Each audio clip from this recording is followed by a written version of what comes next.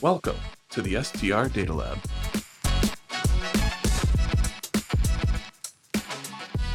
Hello and welcome to another edition of the STR Data Lab. I'm Jamie Lane, Chief Economist at AirDNA, and I'm joined again by good friend and colleague Bram Gallagher, Dr. Bram Gallagher, Economist Extraordinaire at AirDNA.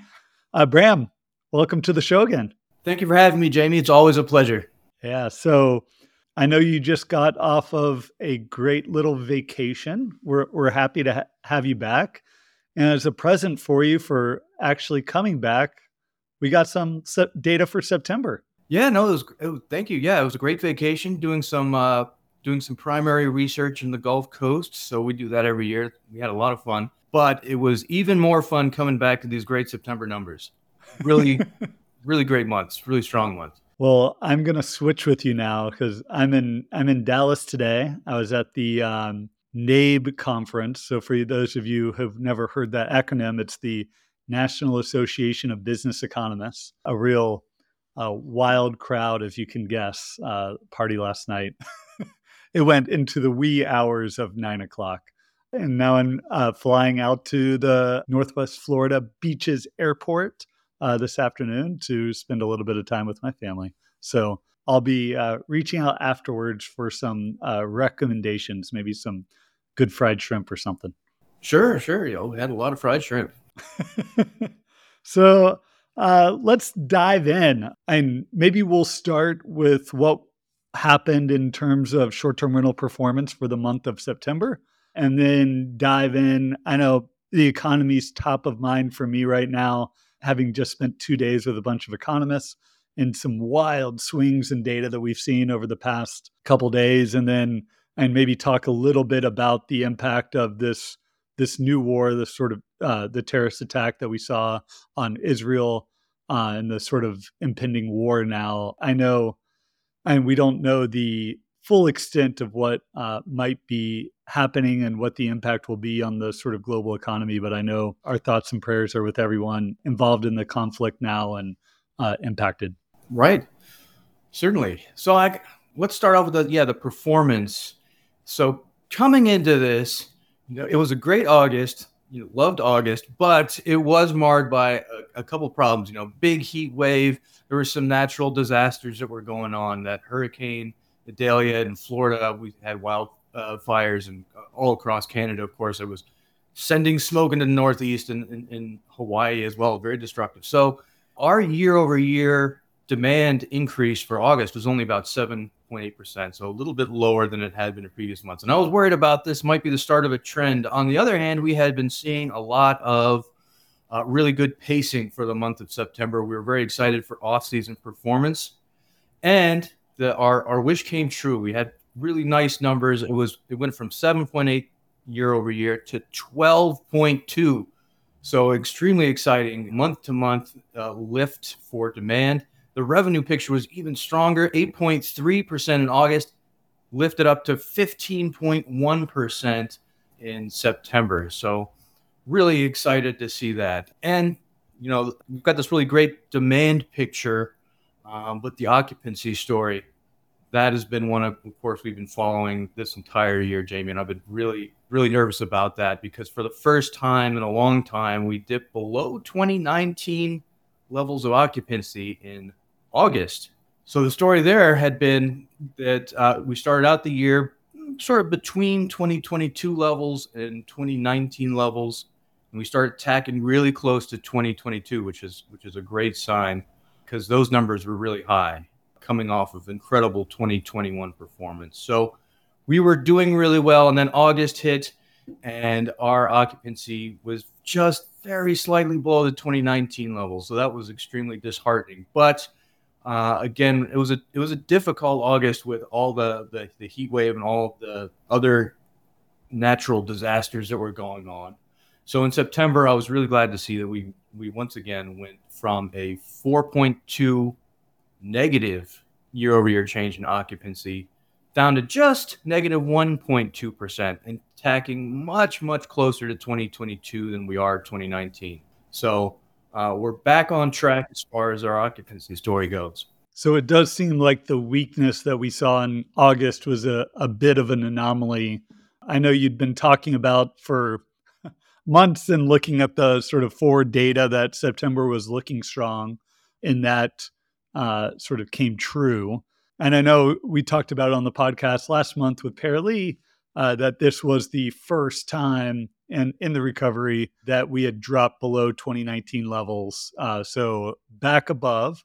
And I think also importantly, not to sort of be too positive on performance, we did hit 19 now consecutive months of declining year-over-year occupancy. So not back to growth and still declining off of the highs of 2021 and 2022, but at least sort of staying above that 2019 benchmark. Well, yeah, that's certainly true that we have seen a lot this long period of declining occupancy.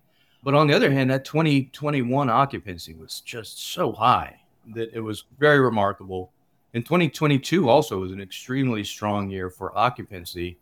So now that I'm looking at the graph and we are so much closer to the 2022 occupancy than we expected at the beginning of the year, and we knew that occupancy was going to be declining, and beginning of this year, I thought it was going to be declining and maybe approaching the 2019 level. So really great to see it so far ahead. 2019 in September, we had 53.3% occupancy. And then this year we had 56.9. So, well above that 2019 level. I would say almost achieving maybe a stable occupancy. Predicting 2024 is going to be tricky. Is it going to stay at this high level? It might. So maybe we'll save the outlook. I know we've got that coming up this fall. But the sort of other concerning metric has been around rates, both what is the year-over-year change, and then I know we've been tracking very extensively what is we're calling it internally the repeat rent, or when we compare the sort of the same listings that were available last year compared to this year, and what are we seeing in terms of rent increases or declines. So what did we see for September there? Was September a good month on rates as well? Yeah, it was. It was 2.6% positive, which is not quite enough to give us improvements in real rate just yet. So inflation, I think, is still well north of 3.5%.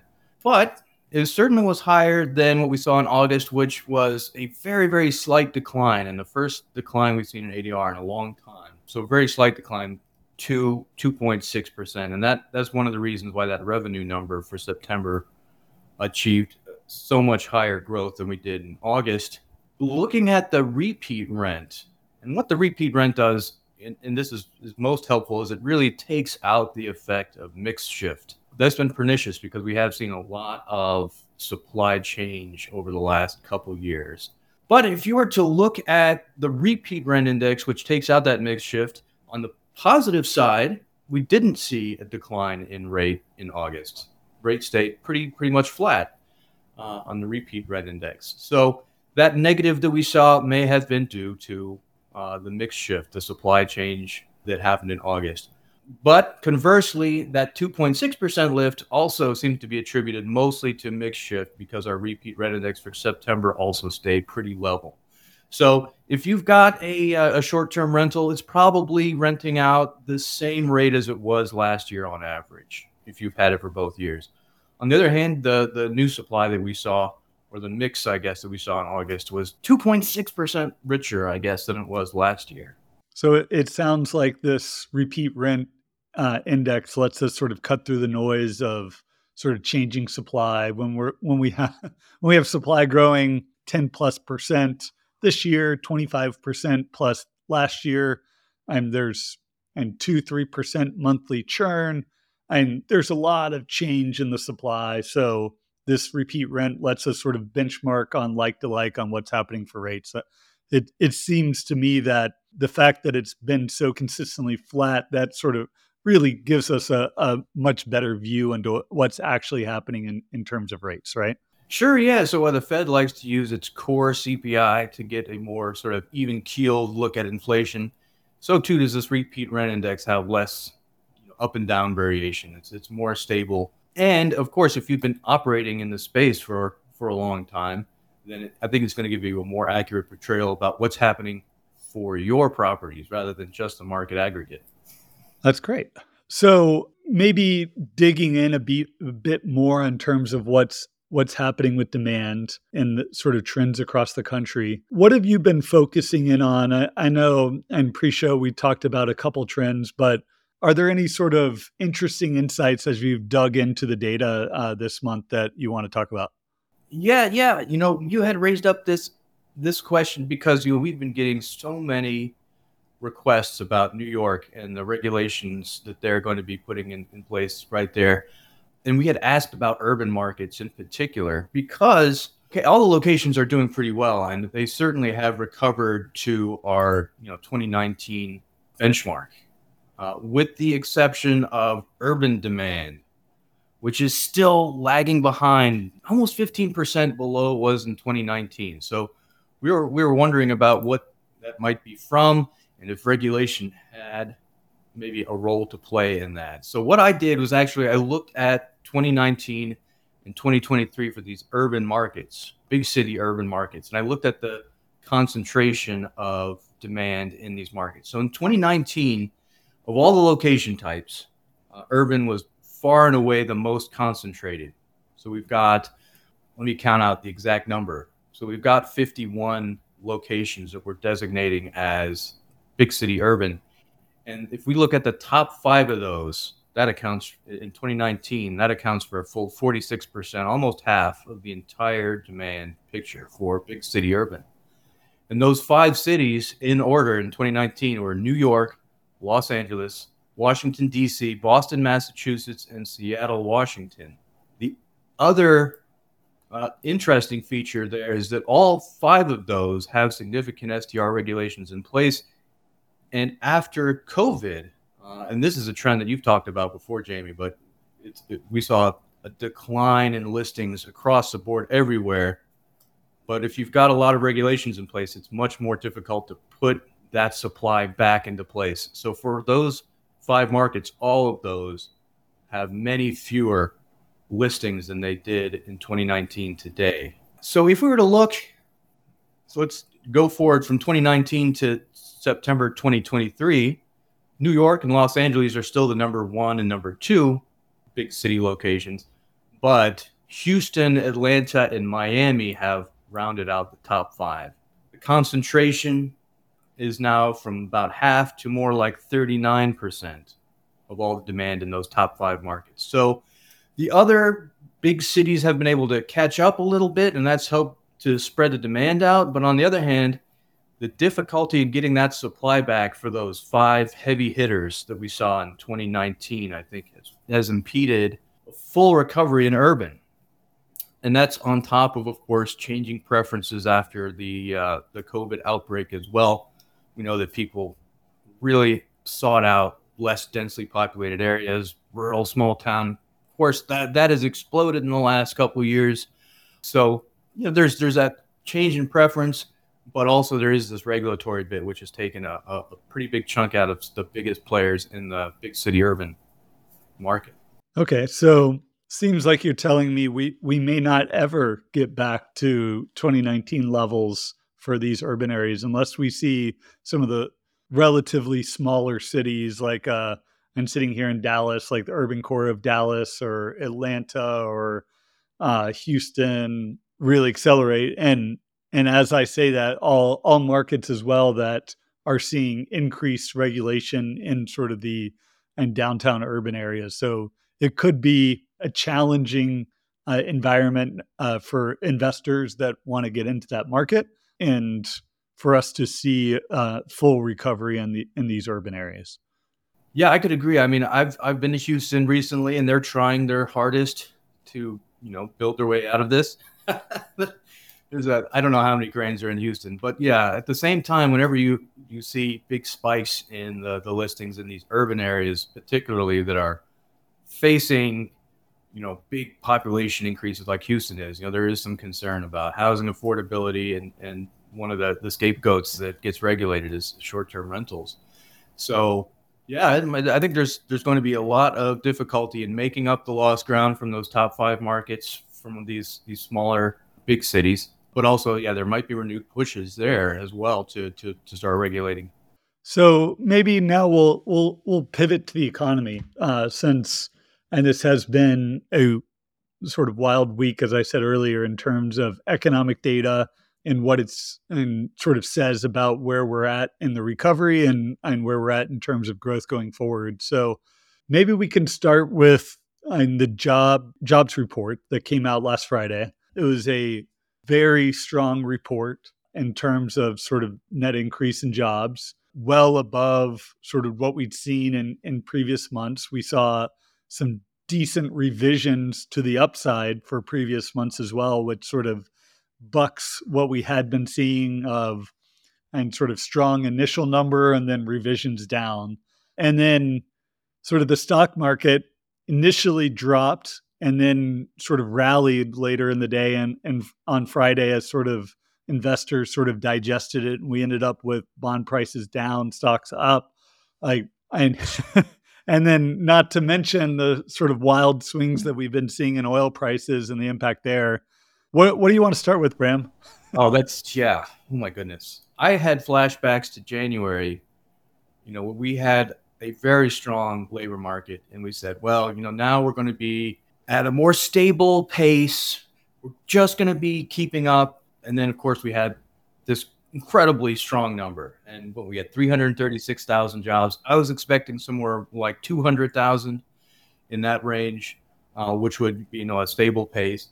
Labor force participation has ticked up a little bit these last 2 months. It's the highest it's been since the beginning of the pandemic, and that has something to do with it.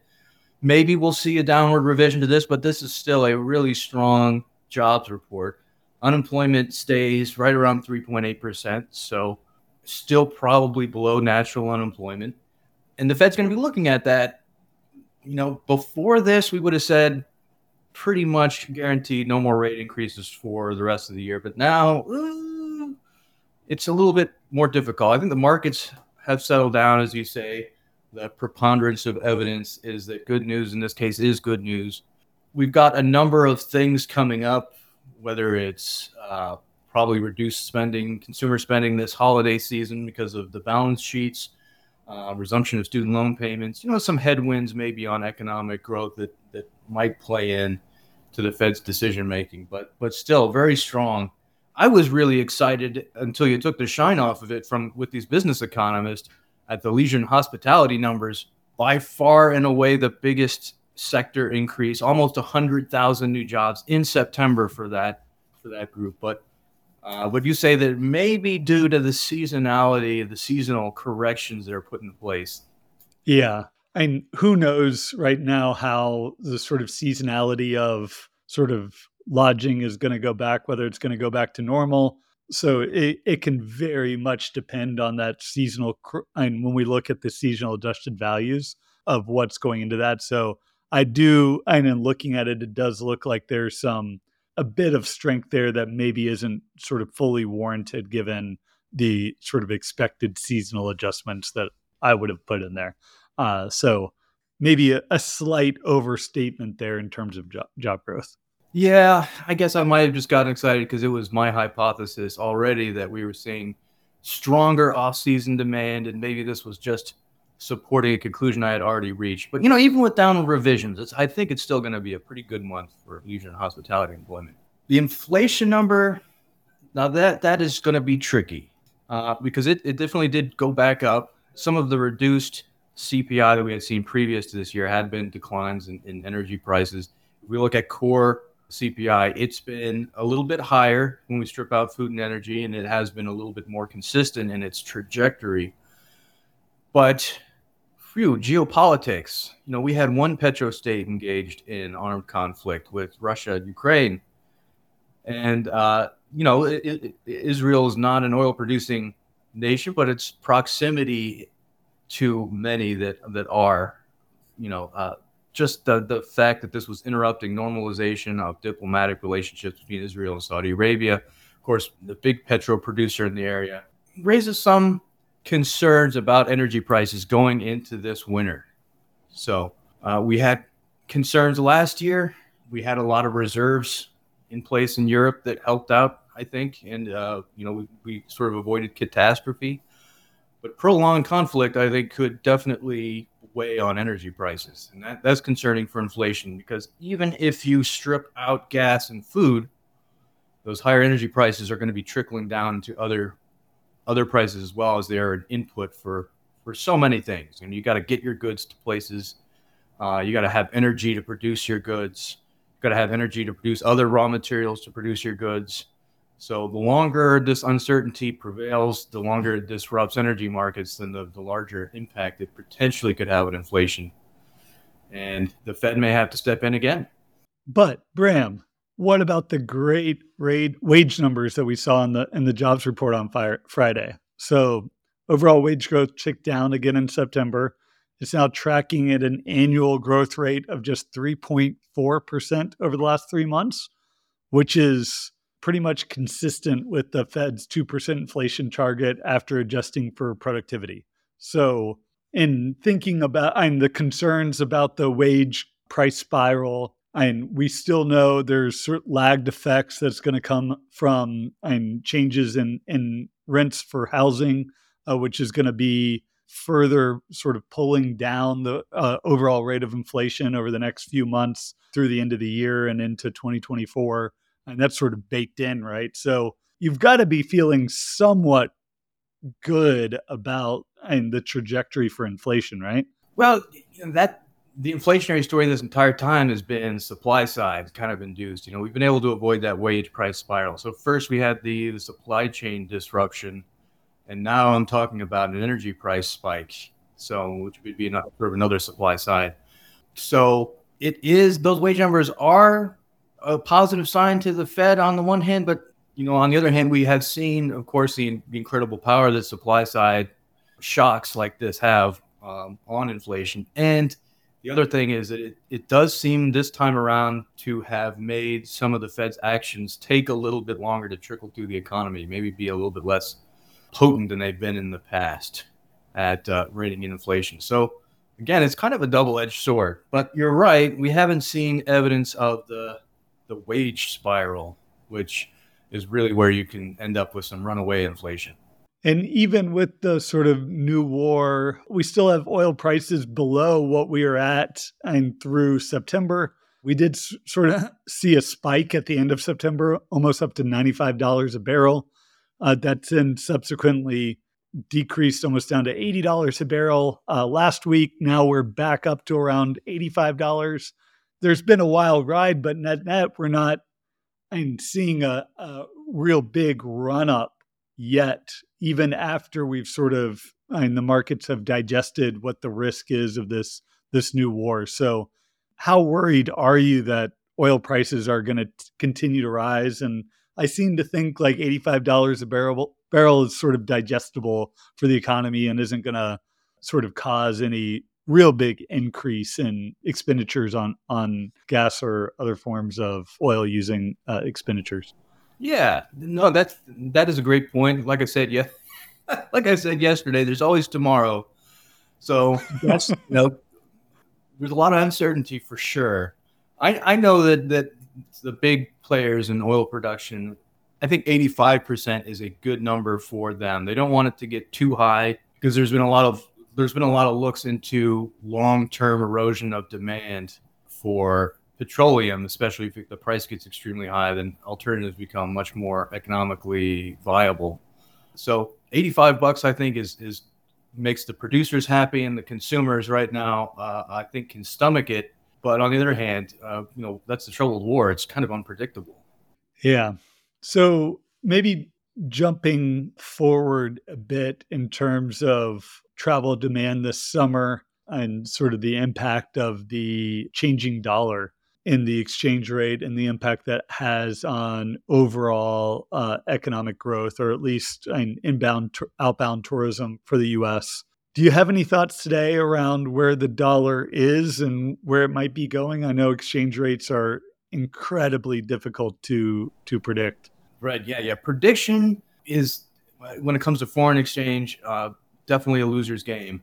But we could talk about where it was. We've at least sort of, I think, stopped the so the dollar had a pretty good run, but it has been coming down lately, which is perhaps positive for the tourism industry. So the problem with the strong dollar, of course, is that it makes Europe more attractive to Americans with their strong bucks, but it also makes America less attractive for, say, Europeans, Asians, South American, anyone that's looking. As far as North American travel, something that I had been paying attention as well. You're going to the Gulf, and Gulf Florida market's been competing with Caribbean, with some markets in Mexico as well. And the peso had incredible run against the dollar, and that's coming down a little bit as well. So for a little while, I guess some of the competition in the Gulf was shielded from some of the Mexican resorts by that strong peso. That's coming down a little bit. So, there are a number of different sort of competing effects right here, but I think the picture that we've seen this year is improvement this summer to the international travel picture as far as the imbalance goes. You're producing some numbers that suggested that. Yeah, I mean, we did see the dollar weakening through the beginning of August. That does appear to have helped a bit in terms of inbound international travel. So we had been sort of as of spring, running about 20%, 18% below 2019 levels of tourism spend in the US from international travelers.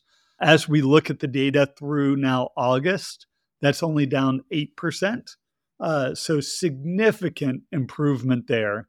And all the while, that was right when we saw sort of the dollar start to weaken and sort of reach the lowest point as of sort of the beginning of September. Since then, the dollar has strengthened a bit more, and we were at sort of 90 cents to the dollar, 90 euros to 100 beginning of August. Now we're up to 94. That's some strengthening. And then in terms of Americans going abroad, that had been really strong as of the beginning of the year, as of last year as well.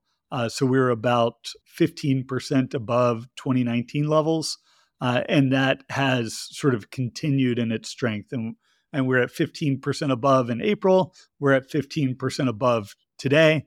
So it does look like, and we sort of maintained that in terms of spend, at least not increasing in terms of seeing more travelers that might have stayed domestic continue to exit. So I think that's overall pretty good. And then something I pay close attention to in just what travel tourism sort of accounts for overall exports for the U.S. So when someone coming from abroad comes to the U.S. and spends money that is considered an export, travel's one of the biggest exports that the U.S. has, and it's now 7.4% of total exports, and that's up from just 6.5% at the beginning of the year and 5.5% last year. So a real strong increase in foreign spend to the U.S. year over year, up I think about 35%. So overall, I'm feeling much better about that today than I was sort of 3 or 4 months ago. So hopefully the sort of strength that we see in the dollar isn't a trend that continues, although it does make our trips to Europe a bit cheaper. And we continue to see the sort of recovery, because that will be a driver for demand in a lot of our major cities going forward. Right. Yeah. I hope, like you say, the dollar strengthening isn't a trend. I know that there's always when there's political instability in one hemisphere, then some of the money will go to the other in the hopes of finding some security. So, of course, for many, many reasons, hope to a swift and peaceful conclusion to as many conflicts as we can resolve. But yeah, that's great news on the travel front. I guess we had. What was it? This was the hot European summer, right? So we're hoping we can get the hot American summer next year. Yeah, hot it was. So maybe we'll end it there on a positive note. Bram, thank you so much for joining again. Maybe leave the listeners, what are you watching over the next couple of weeks? What numbers that are going to come out that and you're paying close attention to sort of form your opinion on where we're at? Ooh, well, of course, the inflation numbers are going to be coming out pretty soon. Those always come out right before the monthly review. And in the months to come, because we're going to be forecasting pretty soon, I'm going to be paying a lot of attention to this occupancy trend that we've been seeing. Was August a one-off event, or will we be tacking closer to 2022 moving forward? Have we reached a new higher level of natural occupancy? So that's certainly going to be something I'm looking at. Well, I'm sure you'll update us all in the months ahead, and looking forward to working on the latest Outlook report with you. And for listeners, I know we've got a few conferences coming up. The team will be down at Bigger Pockets in Orlando. I think that's next week. And then I'll be down in Orlando the week after for the Burma International Conference, which is also down in Orlando. So if you're around, reach out to the team. We'd be happy to meet up. Thank you all for listening.